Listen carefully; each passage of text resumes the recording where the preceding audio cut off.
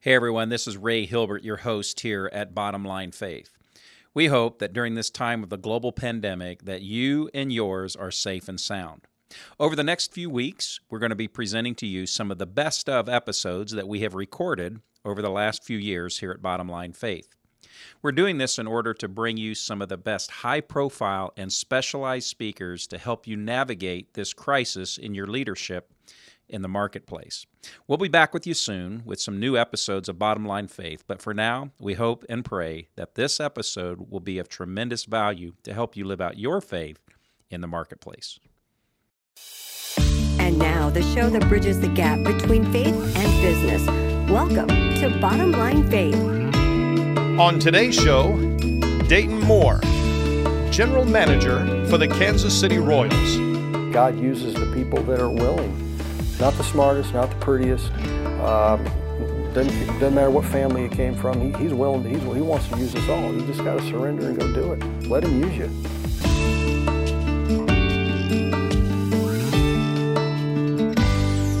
Well, hey everyone, this is Ray Hilbert and the host of Bottom Line Faith. We are so grateful that you've joined us for today's program. You know that this is the program where we travel the country and we get the incredible opportunity to interview some of America's top Christ followers in business and in leadership, in private enterprise, in sports and entertainment, and even government leadership. And so we're just so glad that you've joined us today. We like to learn how these Christ followers, how they lead, how they make decisions, and yes, how they fail. But most importantly, how does their faith guide them on a daily basis in the marketplace? Well, I hope you can see that I have an incredible logo behind me here. We are at the spring training home of the Kansas City Royals in Surprise, Arizona. And folks, I am so thrilled to welcome our guest to today's program, Mr. Dayton Moore, the General Manager. Dayton, hey, welcome to Bottom Line Faith. Good to see you. You're so kind. Thank you for taking the time Nice to be here today. So this really, it's not as if there isn't a busy time of year in your role as General Manager of a Major League Baseball team. But this has to be among the busiest because so many important decisions are being made about not only this year's organization, but for the future. Why is it that you would take some time to be with us on a program called Bottom Line Faith and share with us today? Well, let me say this. I appreciate the opportunity to be here with you. I feel if there's anything good in me at all, it comes from God. So I'm humbled that you would be here today. But, you know, spring training is really the most spectacular time of the year. It's an opportunity for our entire leadership group to be together day in and day out. Often doesn't occur throughout the season. Everybody's, going here and there throughout the minor leagues and different places, scouting players for the draft. And then we have all of our coaches, all of our instructors, all of our managers, all of our support staff, our medical team, our strength conditioning coaches. We're all here together. So it's an incredible opportunity to set the vision of the organization.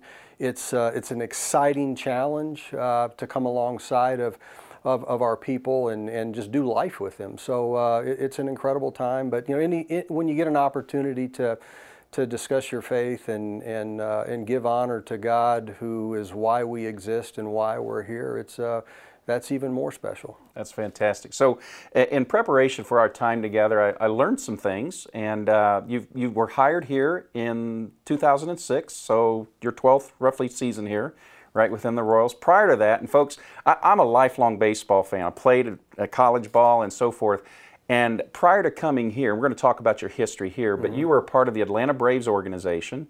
Tell us a little bit about your background there and then something that the Braves did while you were there that's never been done before. Well, I was a college coach for 5 years, and then in 1994, the Braves approached us about being a scout in the Mid-Atlantic states, and I initially turned them down because my focus was on college coaching, and that's what I wanted to do. But as I examined it and as we prayed through it, we felt it was the right opportunity. Of course, the Braves were really beginning a time in their history where they were solidifying themselves as one of the great organizations in the history of baseball. And so we joined the Braves. I was going to do it for 4 years and get back into college coaching, and then one thing led to another. And and opportunities began to present themselves. We moved down to Atlanta in 1996, Marianne and I, with our oldest daughter Ashley, who was 8 months at the time.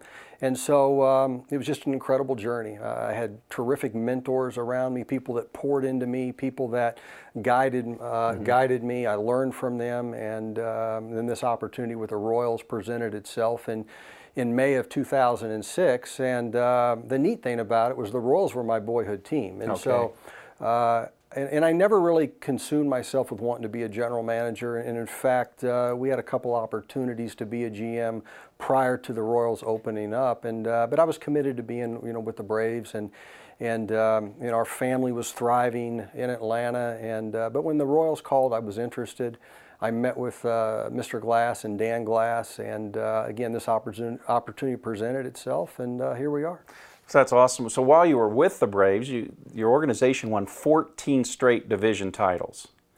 Well, we were, as I said, we were fortunate to be a dynasty. Yeah, we were a part of some terrific people. From Bobby Cox to John Schuerholz to Paul Snyder and Donnie Williams, and I can go on and on with the people that were so instrumental in building that organization. But we had some pretty good players, and 4 of them are now in the Hall of Fame, and Chipper Jones is being inducted, this year. Obviously, John Smoltz, Tommy Glavine, Greg Maddux, John Schuerholz, Bobby Cox, all Hall of Famers. But a terrific time in Braves history, and I was fortunate to be a part of it. So when you came here in 06, we were talking prior to coming on camera, there hadn't been a lot of winning seasons immediately prior to your coming here. Right. And but you came in with an idea of what you wanted to do in terms of building the culture. Would you speak to those early days, first week on the job, as you set out your goals, as you set out your objectives for the organization? What were they, and how did you go about determining those things? Well, let me say this: if I could have looked into a crystal ball and experienced in some way what the challenges were going to be, the criticism that we would endure, the taxation of what that would do to your family, just the challenges of building an organization from the ground up in professional sports, there's no way I would have taken the job. Wow. And so I think God kind of protected us from that. And so when we came here, and most of the baseball world felt we couldn't win here in Kansas City. That small market team, not a lot of history. And the game had changed. Yeah. At one time, the Royals back in the 70s and the 80s, they were the model organization in baseball. In fact, they had a higher payroll at times than the New York Yankees during that era. Yeah. But the game had changed. The economics were vastly different when we came here. And so a lot of people didn't think we could win. And after being here for 2 to 3 months, evaluating every aspect of our organization, all of our players, our processes, I became convinced we weren't going to win either. I mean, and so what we decided to do was let's just build an organization where it's a great place to work, where we can represent the game of baseball, represent the Royals in a class way with integrity, grow the game in our city, be an example of how you're supposed to lead. And so that's what we set out to do. Let's just build the culture. Let's build the environment. We're not going to be so attached to winning a World Series that we are deflated and defeated in the day-to-day processes, because there's very few days in the game of baseball where you put your head on the pillow at night where you just said, my gosh, we just had a perfect day. Everything went great. It's just the opposite. That's right. I mean, you're managing dysfunction, truthfully, and you're trying to predict the outcomes of players between the ages of 16 and 25 with freedom and choices of men, but honestly, the responsibility as boys, because they're playing this game. So it's very challenging, but fortunately, we've had a great group of people here.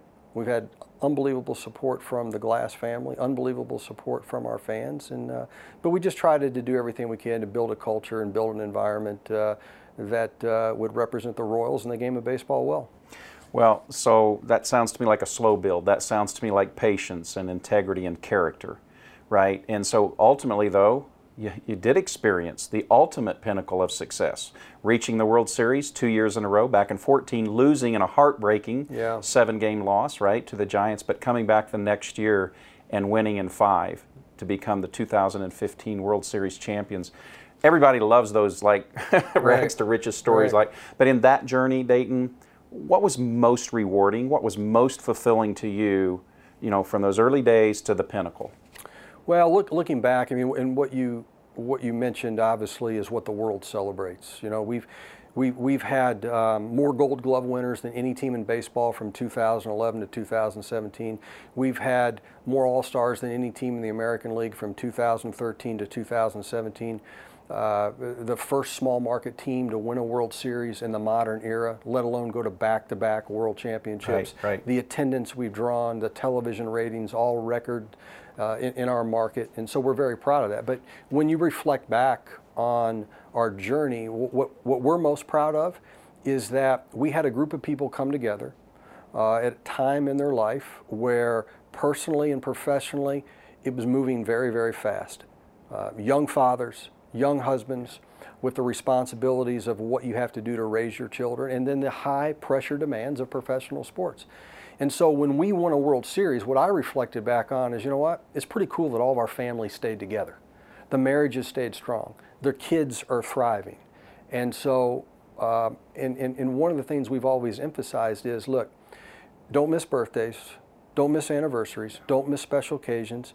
You're not getting that time back. In fact, figure out how much time in your life that it takes you to be a great husband, to be a great father, and then give the Royals everything else once that is completed. And that's been the message that we have tried to portray to all of our players. From my days in Atlanta when I was overseeing scouting and player development, we would tell players, look, you're genetically gifted, you're special, you're a professional athlete, but you need to focus on being a great son, being a great brother, being a great teammate, and then one day grow up to be a great husband and a great father one day. That's the mission, that's the goal. I mean, we're trying to, this is bigger than baseball.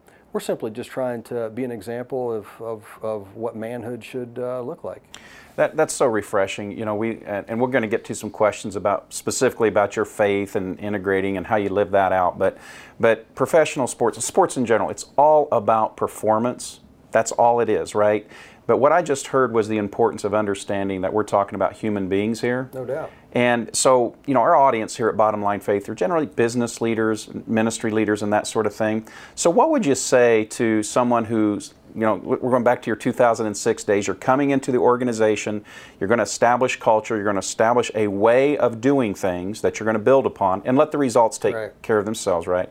So what advice would you have for that, maybe that entrepreneur, that business leader who's just come into an organization, maybe a new offering, a new whatever, right, business entity, and they're just determining how they're going to go about doing their business? What would you say to encourage them? Well, we were faced with that as well, because it doesn't matter how much success you've had, who your mentors were, until you sit in that chair as a general manager, you're really not prepared to do it. It starts to move very, very quickly. And so we had to hire just an enormous amount of people that were going to shape our culture, because the leaders are the ones shaping your culture.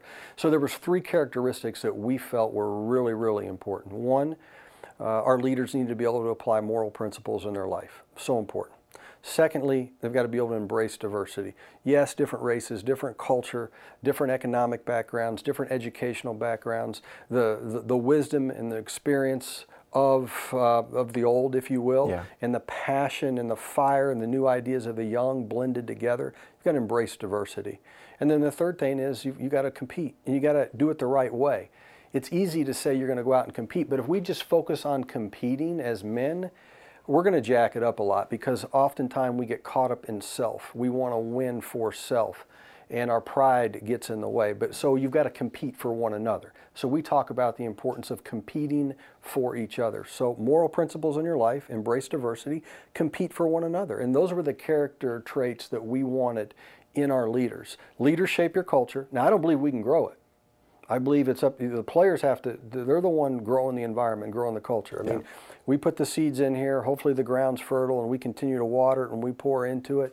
and hopefully it grows. But the leaders are the ones simply doing that. We're shaping the culture, and so it's so important that if you want your players to reflect values that you're going to be proud of in your community, with your fan base, the leaders have to be the ones setting the example. A lot of similarities then between leading a professional sports organization, and really it's a business, right, at its core, and running any other company. And so let's say that there's a business owner or leader watching this or listening to this right now, and they're evaluating potential talent to bring into their organization, and they've got two studs. They've got option A looks like a great option. Option B looks like a great option with two people. Right. What do you and your organization look for when you're looking at two players that are both, as you said, genetically gifted, great talents? How do you decide which one is going to be a fit?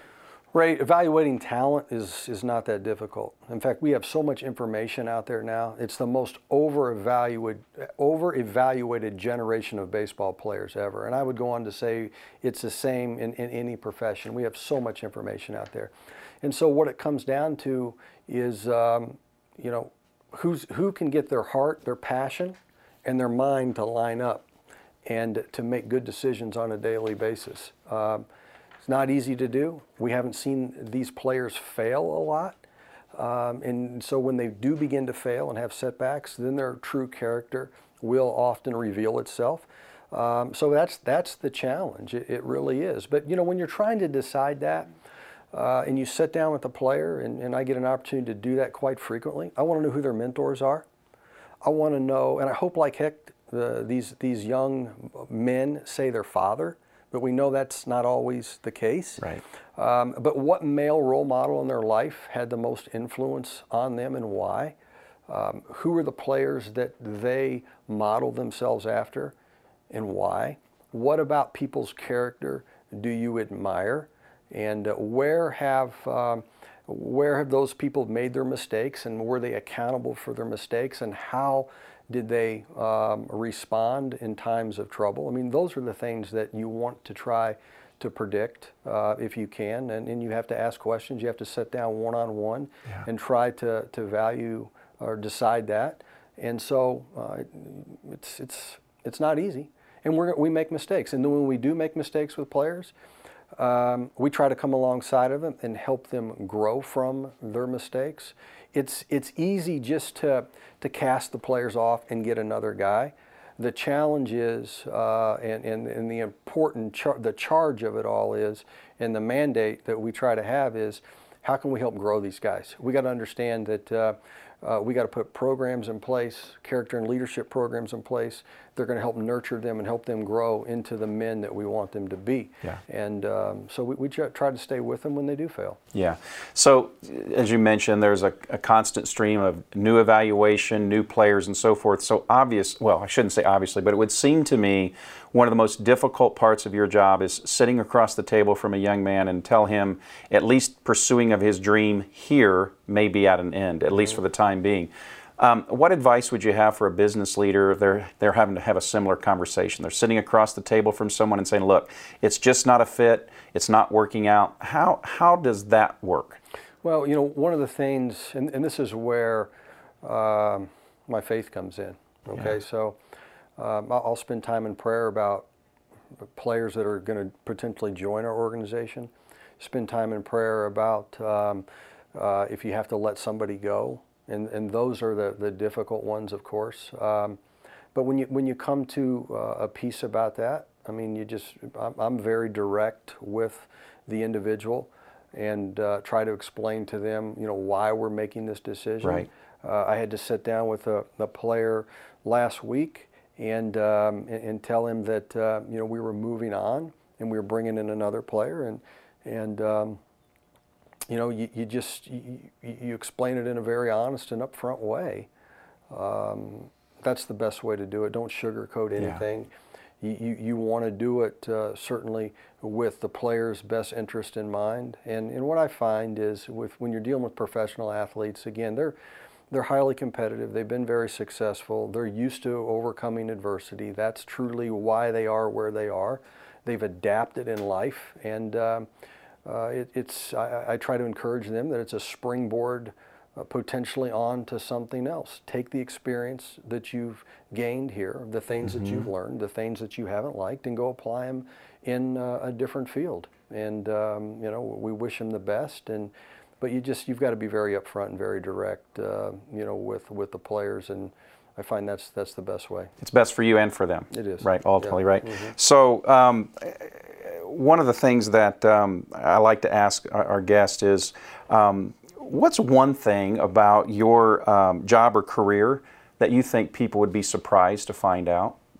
Well, I think one of the questions that gets asked of me a lot is, do you think the fans really want you to put a lot of time and energy into the character and leadership aspect of it, instead of just developing them as athletes, developing them as talents?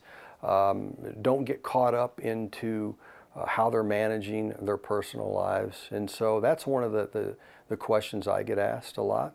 And how I respond is very simple. One, if you can get the players to make good choices off the field, it's going to free them up for their natural talent to just take over on the field when the umpire says play ball.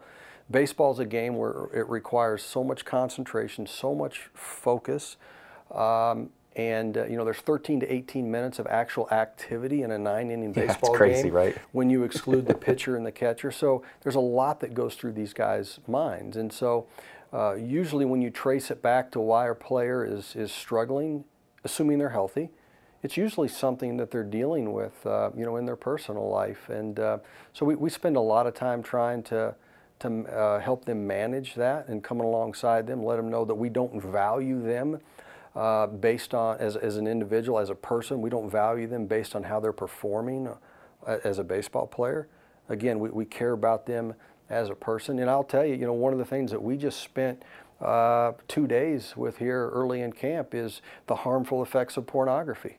And so Wow. we are addressing that, you know, with our young players. And so I know as a player myself, we saw pornography in our 20s, and these kids are now seeing it when they're 13, 14 years old, and it's having a major effect. And all the scientific information that we have now, what it's doing to rewire their brain, we know what it does to relationships. We know the casualties that are in our community and the families that have been destroyed because of it. We understand that, whether the world wants to admit it or not. And so we want to tackle those tough issues. Wow. This is a platform. This is simply a platform to help, you know, these guys become, you know, great husbands and great fathers. Well, I don't know if we're going to keep this in the interview or not, because I have a reputation that I need to protect too. I may have to replace my red Cincinnati hat as a lifelong Reds fan. I'm going to put on the KC blue. But hear you talk about that, what you're addressing, and you're emotional about this. No, I'm very intense about it. I'm intense about it. I'll tell you why. Okay, I've been doing this. This is my 25th year in professional baseball. Okay, I've been dealing with 16 to 25-year-olds my entire professional life. Okay, this is what I've done. The number one issue that we have when players are struggling in their personal life, it deals with relationships. And you can, when they really mess up and you ask them why and you sit down with them, it's all the same message. I can write the script. Wow. They talk about pornography. And we've had issues just in camp with guys. And when you sit down and talk to them about it, I mean, they'll tell you. I mean, they trace it back. And it's a major thing that we're going to need to deal with. And for us to look the other way, I would rather, and it's like I told our guys, I would rather go 0-162 as an organization than see any of our players or any of our staff or any of our coaches or managers or front office personnel fail because of pornography and relationships. And I mean, but I know the end game with this too. Okay, so I know if we can help come alongside with our players and our people. Again, they're genetically gifted. They're going to be freed up and they're going to do fine on the field. That's what they do. It's what they've been doing since they were little boys. It's not work to them. They can hardly ever recall a day in their life where they haven't thought or dreamt about the game of baseball. That's the easy part for them. It's the other things that come alongside of it. And it's definitely the part where the majority of their life is going to be, because it's all going to come to an end, No no matter. You saw George Brett, Hall of Famer, walking around the compound just a few moments ago. He'll have a far longer life outside of a player than inside, right? So that's what you're talking about. No doubt. I mean, if they're really, really good players, they're done at 35, and then they've got 50 to 60 years left. You know, so it's. I'm so encouraged by this. So. Look, you've been in professional sports, baseball, how long did you say? This is my 25th year. Yeah. You're still a young guy. You're still a young guy, right? You've got a lot of tread left on those tires. I hope so. But I'd like you to think back, and you're talking about dealing with these 16 to 25-year-olds. That's pretty bold to put your career in the hands of those kind of folks, right? I get that, and that's part of coaching and athletics. But what advice would you give to the 20-year-old Dayton Moore? Looking back, what advice would you give to the 20-year-old you? Don't compare yourself to other people. Yeah. You know, I've learned that, you know, comparison, it's the killer of contentment, it's the killer of joy, it's the killer of harmony, it's the killer of unity, it's the killer of peace. And those are everything that we want in relationships. That's what we want in our family. We want joy, we want peace, we want harmony. For our team to be successful, our organization, our committee, whatever you're on, you need peace, harmony, togetherness. You start getting that world of comparison, it'll beat you up. I mean, you can't slay the originality of you. We're all unique. We've been made unique by our Creator. We all have God has a plan for each and every one of us, and you know, He's going to use us all. And I've learned that. You know, 2.2 GPA in high school, you know, wasn't a very good student. Education was really never stressed in my family. Came from a blue-collar family that I'm very, very proud of. But a hard-working family, a loving family, and you know, I know that I'm sitting here because of God. And God uses the people that are willing, not the smartest, not the prettiest. Doesn't matter what family you came from. He's willing. He wants to use us all. You just got to surrender and go do it. Let Him use you.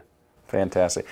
And so I think it's a great time to transition. Let's talk about the real reason that I wanted to come. We wanted to learn the background and the philosophy of leadership, but the real reason that we wanted to come talk with you, Dayton, is because of your faith. And that's what we're all about here at Bottom Line Faith, is how are we applying our faith to the bottom line, right?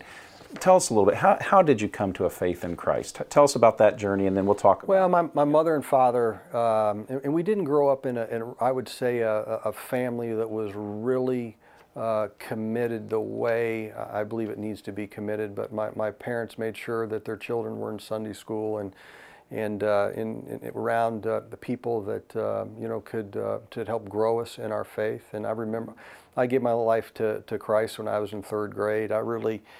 It didn't become real to me until I went away to college, though. When I was 19, I was away from home for the first time.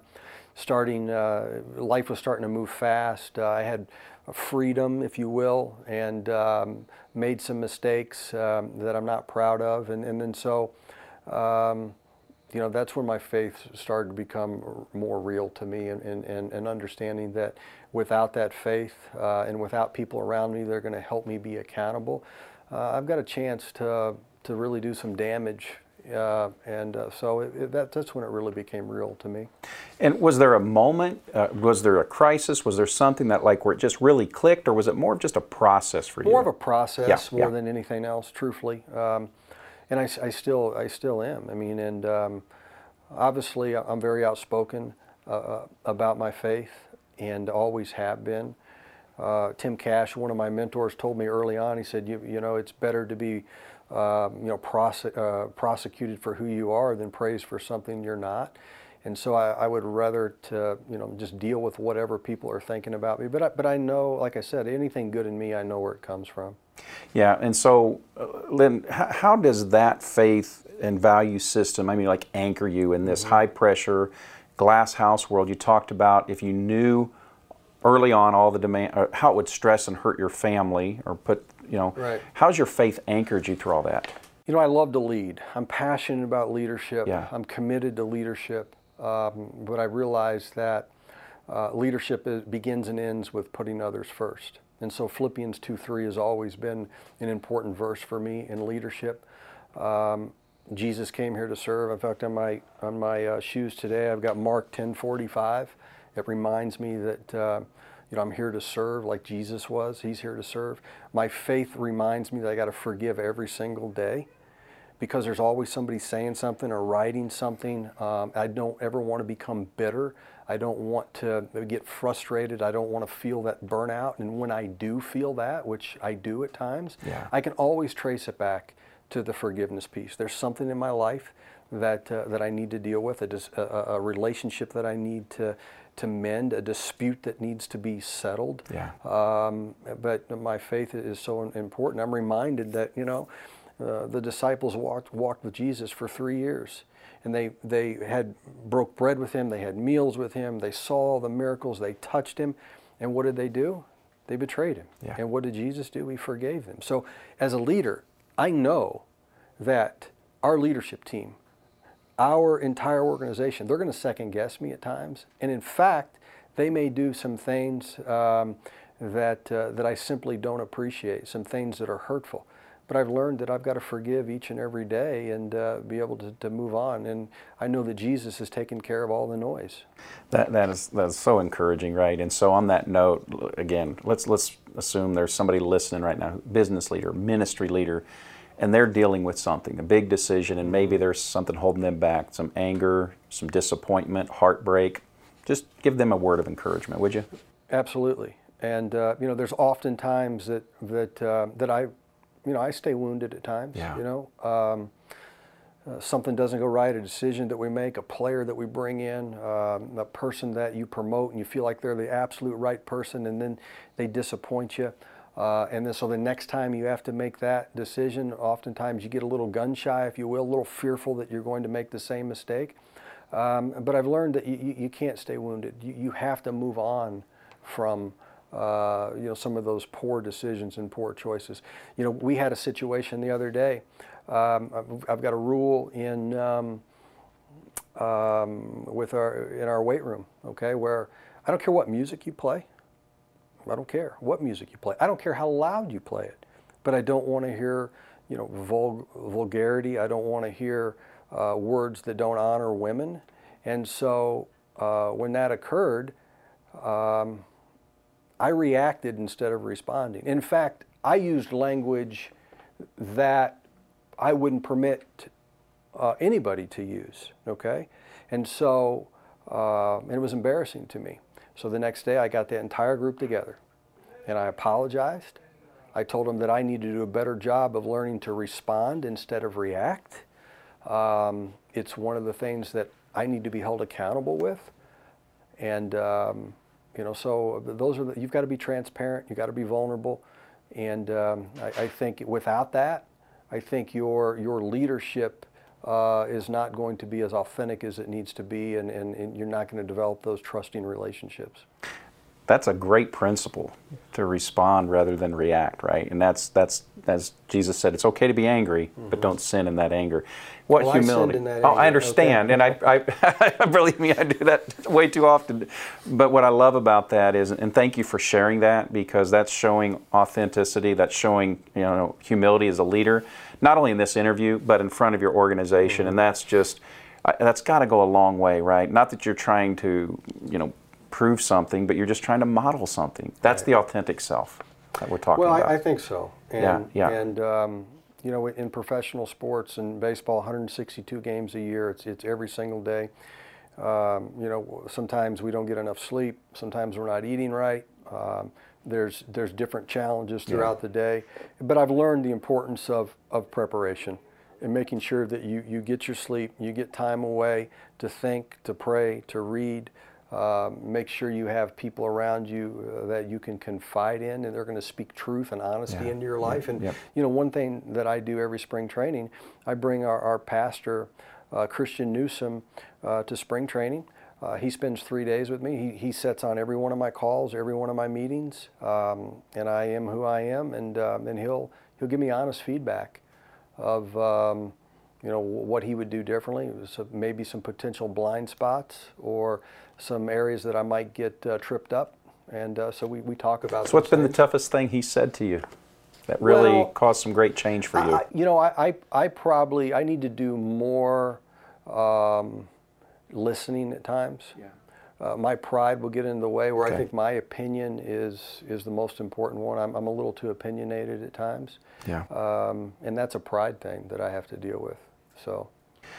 Dayton, we're getting near the end. You've been so gracious. Just maybe 2 or 3 more questions here, but we would be remiss if we didn't learn from you how you win at home, win at church, and win in your walk with Christ. High demand, high exposure environment, obviously, in this role. But how do you go about winning at home, winning in your walk with Christ? Help us understand that. Well, my team's at home. Yeah. My most important responsibility is to be a husband and to be a father. Yeah. To love Mary Ann the way Christ loved the church. And that means I've got to be willing to die for my family. Yeah. But I'm committed to my faith walk. Yeah. Prayer is a big, important part of what we do. Staying in Scripture is an important part of what we do. Christian music is an important part, and praise music of what we do on a daily basis. Those are the things that I need. And so sometimes Mary Ann will say, maybe if we're having a tough time or because I'm trying to integrate back into the family's life and her Yeah. day-to-day Yeah. activities of being, gone, and I come home and if something happens, she'll say, Dayton, just go in your office and turn on your Christian music. And I tell her, I said, you know what? If I didn't have that, you know how bad I would really be? If I didn't have those types of influences. But Yeah. everything you put into your mind and everything you put into your body is who and what you're going to become. It's going to be how you're going to view life. And so I find that how crucial that is, making sure I'm reading the right things, looking at the right things, studying the right things, having the right people around me. Yeah. That, again, they're going to speak truth and honesty into your life. So important. I love it. So Dayton, thank you again just for your generosity today. And there's really just 2 more questions that I'd like to ask. And so this first one's a little quirky, so if you'll give me a little grace, I'd appreciate it. But if you were sitting in my chair interviewing you, what would be one question that you would want to ask you that I haven't asked? Oh my gosh, that's why you're a journalist and I'm not. I would think what your legacy, what you want your legacy to be. And again, one thing that I'm reminded about our faith is life is just a vapor. You're not guaranteed tomorrow. I don't want to stay wounded in the past. I don't want to dwell on the mistakes that I've made. I know Jesus has those mistakes covered. I'm going to learn from them. Yeah. I'm going to move on from them in a way that I think is more productive going forward as a leader. I'm not going to get caught up in what tomorrow will be. And I've learned the importance of just being in delight where you are. So like the most important thing in the world to me right now is you. And so that's where I want to be. And I believe that is ultimately how you can influence for the kingdom. But we don't know what tomorrow's going to bring. Yeah. On my wall here is a picture of Yordano Ventura, our young, talented pitcher who lost his life in a car accident a little over a year ago. And so it's a constant reminder that you've got to get it done today. There's no need to save anything for tomorrow. And if you're leading in a relentless and focused way, at the end of the day, you're exhausted. Yeah. You're tired. And you sleep well at night. And the beauty of that is you wake up the next morning refreshed, energized, with that fire I love it. to pursue leadership all over again. And so the days I don't sleep are the days when I know I've kind of cheated a little bit as far as in my leadership. I've cut corners. And so I think the legacy piece is so important. I mean, none of us are guaranteed tomorrow. Get it done today. Don't save anything for tomorrow. I'm not saving any bullets. I'm going to go for it today. Leave it all in the field, right? Leave it all in the field. Exactly. Fantastic, fantastic. Yeah. Well, Dayton, the last question that I like to ask in every one of my interviews, it's the same one. So the folks who are regular listeners to the program or viewers, they know we're at the end now because this is what I like to call my 423 question. It's based out of Proverbs chapter 4, verse 23, where Solomon writes, above all else, guard your heart, for from it flows all of life, right?